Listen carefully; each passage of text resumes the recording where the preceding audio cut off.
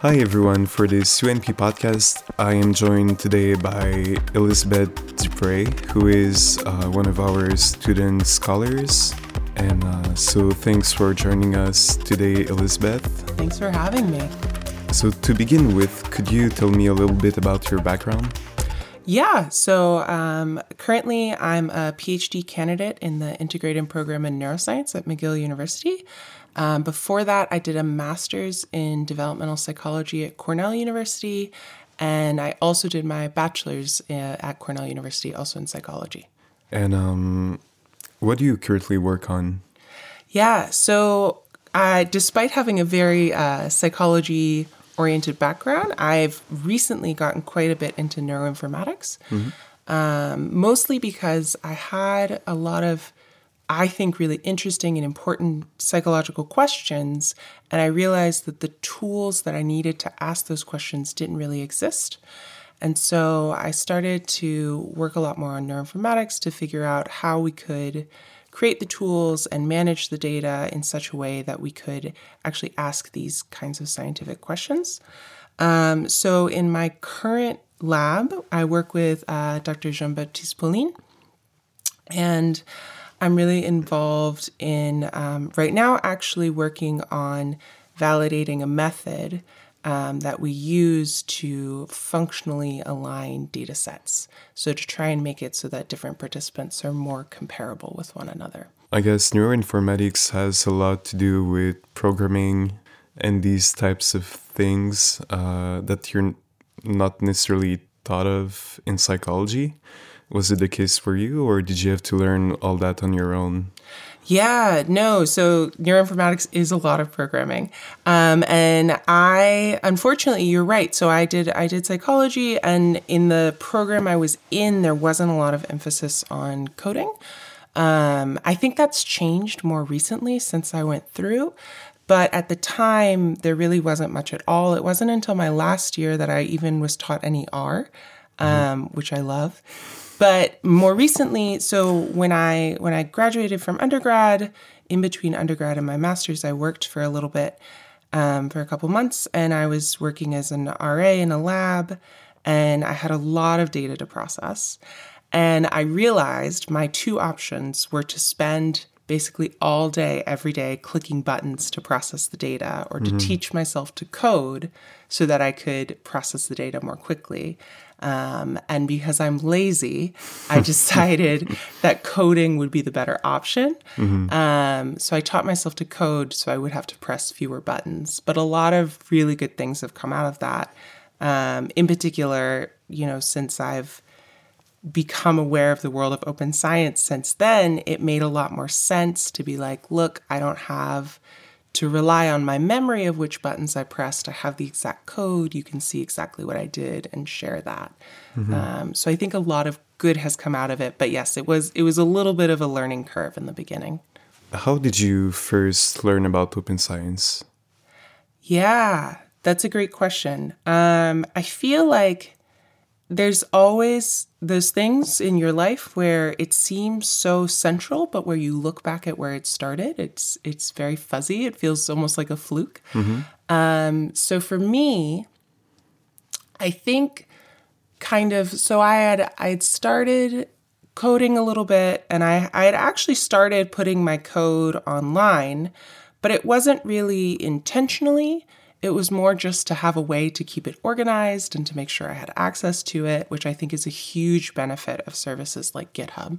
But then I actually signed up for Twitter for a totally different purpose, which was that I'm also very interested in science communication. And I had gone to the Communicating Science conference at Cornell. And they had recommended that everyone get a Twitter because it's very important for science communication. And so I got on Twitter and I started following all these scientists I knew, and they recommended this brand new program at the time. It was going to be the first iteration of what was then called NeuroHack Week. So I signed up for NeuroHack Week with the intention of learning how to code a little more and learning how to be a little more efficient in my work.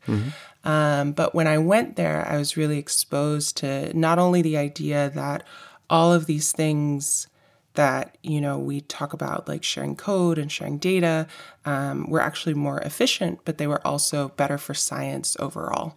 And so I left that event and I realized there was this whole world that I hadn't really seen before. And I got really excited about finding out about it. And in your research activities, do you currently produce data or you tend to reuse data? So in my PhD right now, I'm just using open data. I'm not producing any data. In my master's, we did release some data. So I've been kind of on both sides. And I'm always super, super grateful because I know it's a lot of work to release a data set. So now I'm mostly taking advantage of lots of other people's very hard work. And have you encountered any problems so far for your PhD work? Have I encountered any problems? So I think it hasn't been too bad, really. One thing I would say, we just wrote a little perspective piece about this, is that because what I'm interested in doing is using this method to kind of align people, the data that we usually use is naturalistic data, so really rich, complex data sets. And usually what people will do to collect those data sets is they'll show participants a movie in the scanner, or they'll play an audio clip like music or a podcast. And we actually have come to realize one thing that's kind of been problematic is that because these are often copyrighted materials, the researchers aren't then able to share the stimuli that they showed. So it's hard to know what the participants actually saw during the study. So that was something we recently wrote a little piece just to kind of hopefully draw attention to this, that for me working on this method, it's really useful to know the kinds of stimuli that the participants actually saw. And when we're sharing open data, we also really need to think about, the kinds of stimuli that we're sharing. And whether or not those can also be accessible while staying on the right side of copyright law, obviously. And if you were to, I guess, keep working in the field of research, would you change anything to your research habits or open science practices? Yeah, no, I think that's a great question. So one thing that I'm really very passionate about, but I'm really not sure how it's going to fit into the scientific landscape overall, is open publishing. And when I say open publishing, there are a lot of directions within that. One is open access, which I think is making a lot of strides. Another is this idea of helping overcome research debt, which is this idea I've stolen from Chris Olah and Sean Carter in a Distill piece, editorial they did.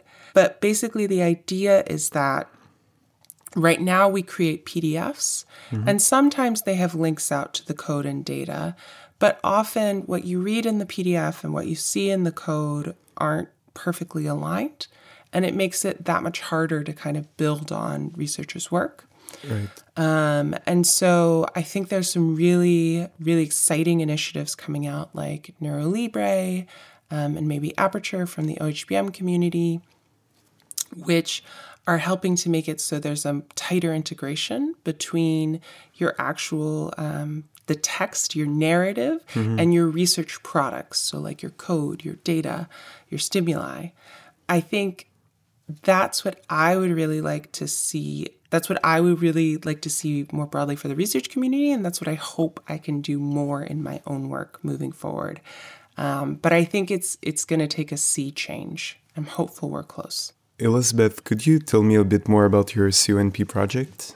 Yeah. So for my CONP project, what I'm really interested in is I'm working with Nicolas Dikoff and my advisor, Jean-Baptiste Pauline, and basically Nicolas had started this really amazing collection of tutorials to showcase concepts in quantitative MRI.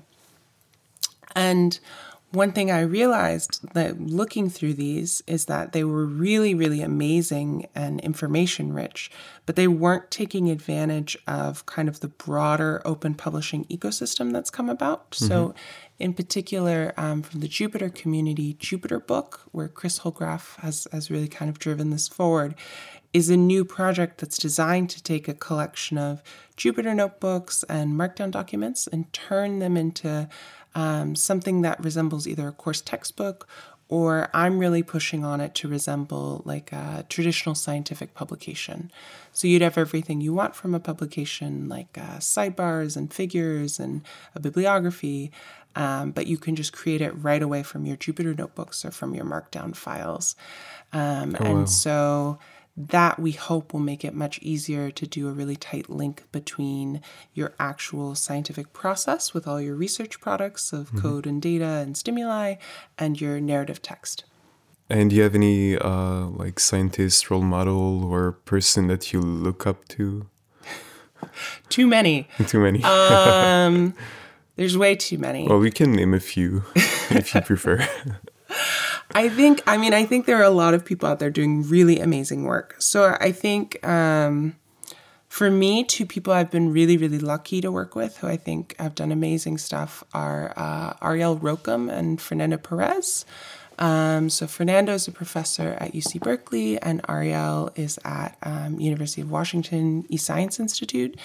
And they've both done a lot of work in their own disciplines. So Ariel is a neuroscientist, Fernando is a geoscientist. But they've also kind of done this amazing thing, which is to create tools that really easily translate across disciplines in a way that I think is really impactful and profound. Because the longer I've been in science, the more I realize how many problems we share across disciplines, and that making tools such that we can actually take advantage of one another's work is really, really important. Yeah, there's a lot of people, but I think those are the first two I'd say. All right. Well, thank you very much, Elizabeth, for your time. Thank you for having me. And we are looking forward to hearing more from you in the future. And yeah, thanks. Thank you.